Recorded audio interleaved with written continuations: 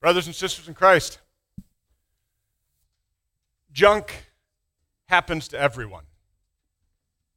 Good things happen to everyone. Sometimes the same junk and the same good things happen to different people, but they don't handle it in exactly the same way.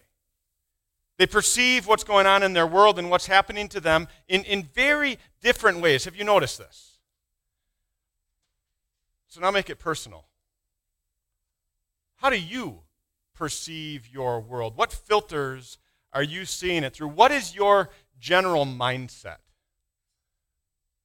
And maybe even more telling, what do you think someone who knows you best would say when asked to describe your general mindset? Are you an optimist or a pessimist? Or maybe you call it being a realist. Are you hopeful or cynical? Passionate? Compassionate? Who are you? How would they describe you? And would it agree? Today, God's word that we'll be looking at is the section from Romans, so the second reading. It's in the bulletin there. If you want to have it open, I'll be referring to it a few times. And in this section, God's word discusses our mindset. And it really boils all the different variations of mindset down to two camps, either life or death. Are you living a lifestyle, a life mindset, or do you prefer to dance with death? Our text starts reminding us of some facts that should make that decision a pretty easy one. Paul tells us to live a life mindset because he says we have the Spirit. And he gives some proof for that. He says that's proven by the fact that you can say Jesus is Lord. Remember there's that passage in Corinthians that says no one can say Jesus is Lord except by the Holy Spirit. And I asked Pastor Tim, and he told me that every month you guys speak the Nicene Creed in worship here together. So that means you say out loud in front of everyone else, we believe in Jesus Christ, his only Son, our Lord. And I have no reason to believe that he's fibbing to me or that you would gather together to lie to one another. So I can confidently say, you have the Spirit. And Paul makes that very rock-solid cause-effect argument. Well, then that means that you have life. So live a lifestyle. And then, verse 11 makes this connection. He says, if the Spirit of him who raised Jesus from the dead is living in you, he who raised Christ from the dead will also give life to your mortal bodies because of the Spirit who lives in you. So because you have faith, because you have the Spirit, that means that you will rise from the dead just like Jesus did. Just like Lazarus did in the gospel lesson, just like that woman's son did in the Old Testament reading. You have life coming.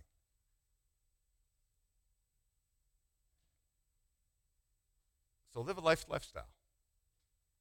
Live with a life mindset.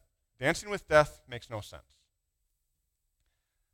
Let me give you a visual, and I'm going to warn you, it's a little bit disturbing. Actually, it's a lot disturbing. In my ancient history, I remember watching a TV show. Big surprise, right? I don't even remember what TV show it was, but I remember the episode. I remember what happened in it because it was just that disturbing. And so this last week I Googled it to figure out what show it actually was, and I'm not positive, but I think I found it that it's an episode of X-Files. Anyone remember that show? It was pretty big in its day, right? I mean, it was one of those shows that went right to syndication. So any time of day and night, as you were waiting for your once a week when you had to watch TV at a certain time, remember that? When you were waiting for that, you could watch one of the reruns just about any time, except for this one. If I'm right, and this is the episode that I was thinking of, the networks refused to air it after its original airing because it was so disturbing. They brought it back once, 3 years later, for Halloween. So here's the storyline. And again, apologies to any X-Files fanatics because I may get a detail or two wrong because this is my 20-year-old memory. You got the investigators, the agents, investigating the case of these mass murderers. It's a pair of mass murdering brothers. And the show flashes back and forth between the agents doing their investigation and the brothers at home going about their business.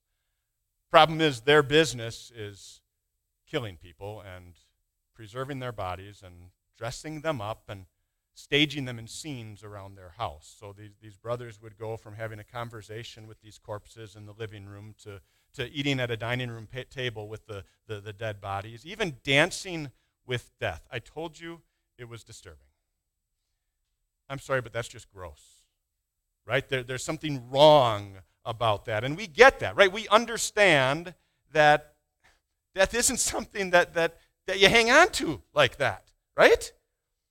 I mean, you might be some amazing pet lovers, but anyone who loves their pet knows that, well, you don't get to keep it after it's dead. Even nature gets it, right? You know, the snake slithers out of its skin, it sheds the skin, and it doesn't try to crawl back in because it got rid of it for a reason, to get rid of all those parasites that were on it. The lobster crawls out of its shell and doesn't try to squeeze back in because it had to leave it so that it could grow. It makes absolutely no sense to try to hang on to death. So why do we do it, Paul asks?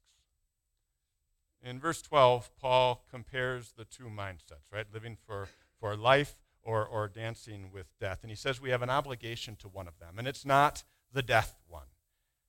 And then he says this in verse 13, "For if you live according to the flesh, you will die. But if by the Spirit you put to death the misdeeds of the body, you will live."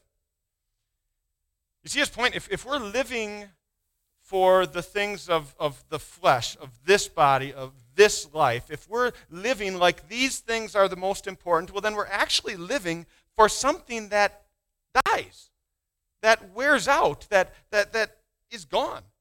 We're living for death. So what are these things that we'd be living for? Well, certainly anything that in and of itself would be considered sin, right? The lust, the greed, the anger, the lies, the slander, all of that. But then also even things that would be considered good, not in and of themselves sin, blessings from God, if we are living for them. Like that is the result of it. We're living for something that dies. Because those things wear out. In our last verse, we see even creation itself can't wait for this time of death to be done so that we can get on with the life. So even good things of this life, if they are prioritized wrong, are death. And you've seen that, right? When the wonderful activities that God allows you to be part of start to take over the schedule, and suddenly you're not making time for your daily devotion or worship and Bible study attendance gets sporadic. When the gift of money that God gives starts becoming so important that, well, we don't always remember God's will for our use of it. Or our offerings for God's work become not so much first fruits and trusting, but more what's left or what's convenient. Even when your love for your significant other or even your child gets you to compromise God's standard of right and wrong, and you start to excuse sin, or even downright live in it because, well, everyone else in the world is doing it. Martin Luther wrote a commentary on this section of Romans, and in it he talked about a builder. He said, imagine a very skilled builder who wonderful craftsmanship.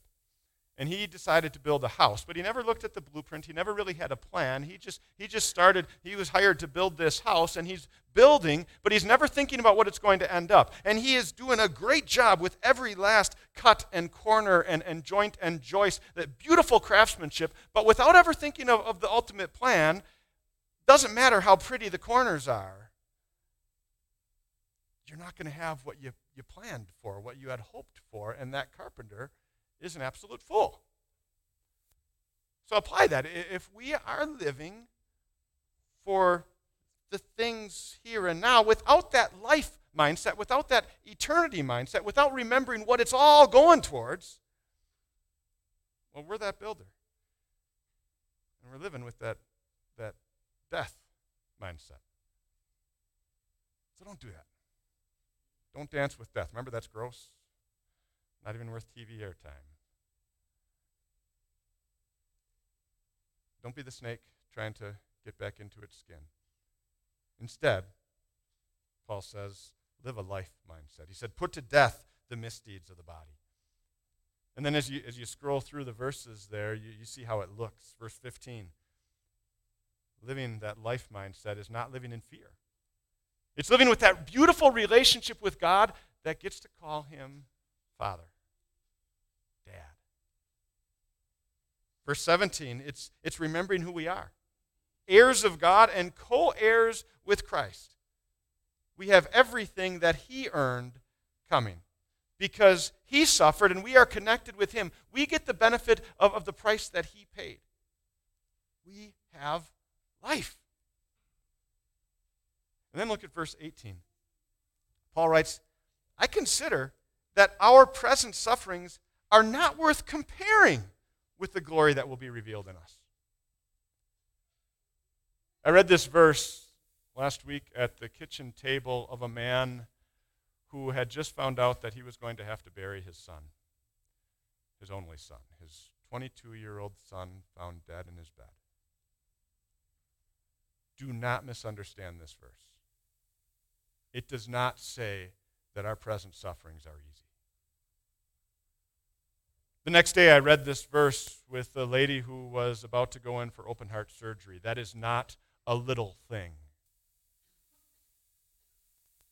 And later in the week, on the couch of a woman who had just checked herself out of the hospital, having determined not to pursue any further medical treatment, I read this verse. Nothing in this verse says that our present sufferings are small.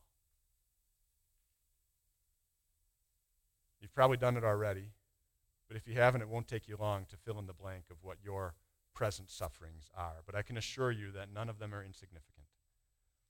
There is nothing in this verse that minimizes the pain of living in this world where death reigns. Death hurts. Loss stings. The unknown scares us. You know that. Your present sufferings are bigger than I or really anyone else can fully understand. We have reason to cry out to our Father, like this text says. But understand what that means. Your sufferings are big.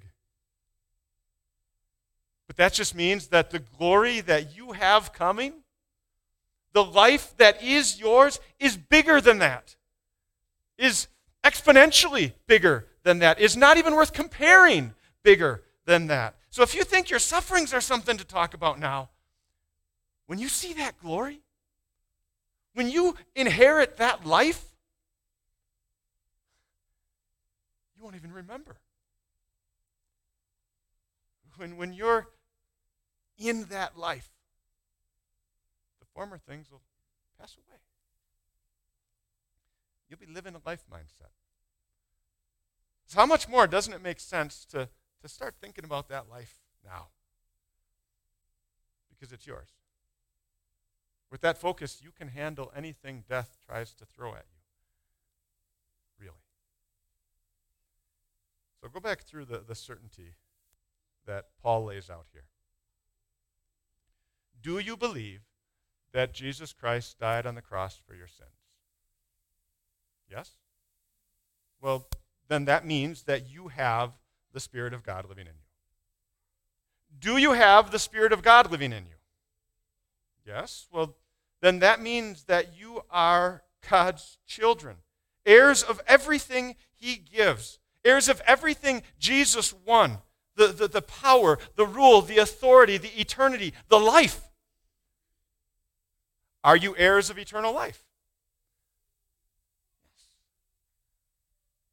That means that the suffering you have here is not what defines you. You have heaven. You have life. So don't dance with death. Live a life mindset in Christ. Amen. may the peace of God that passes all understanding keep your hearts and minds through faith in Christ Jesus.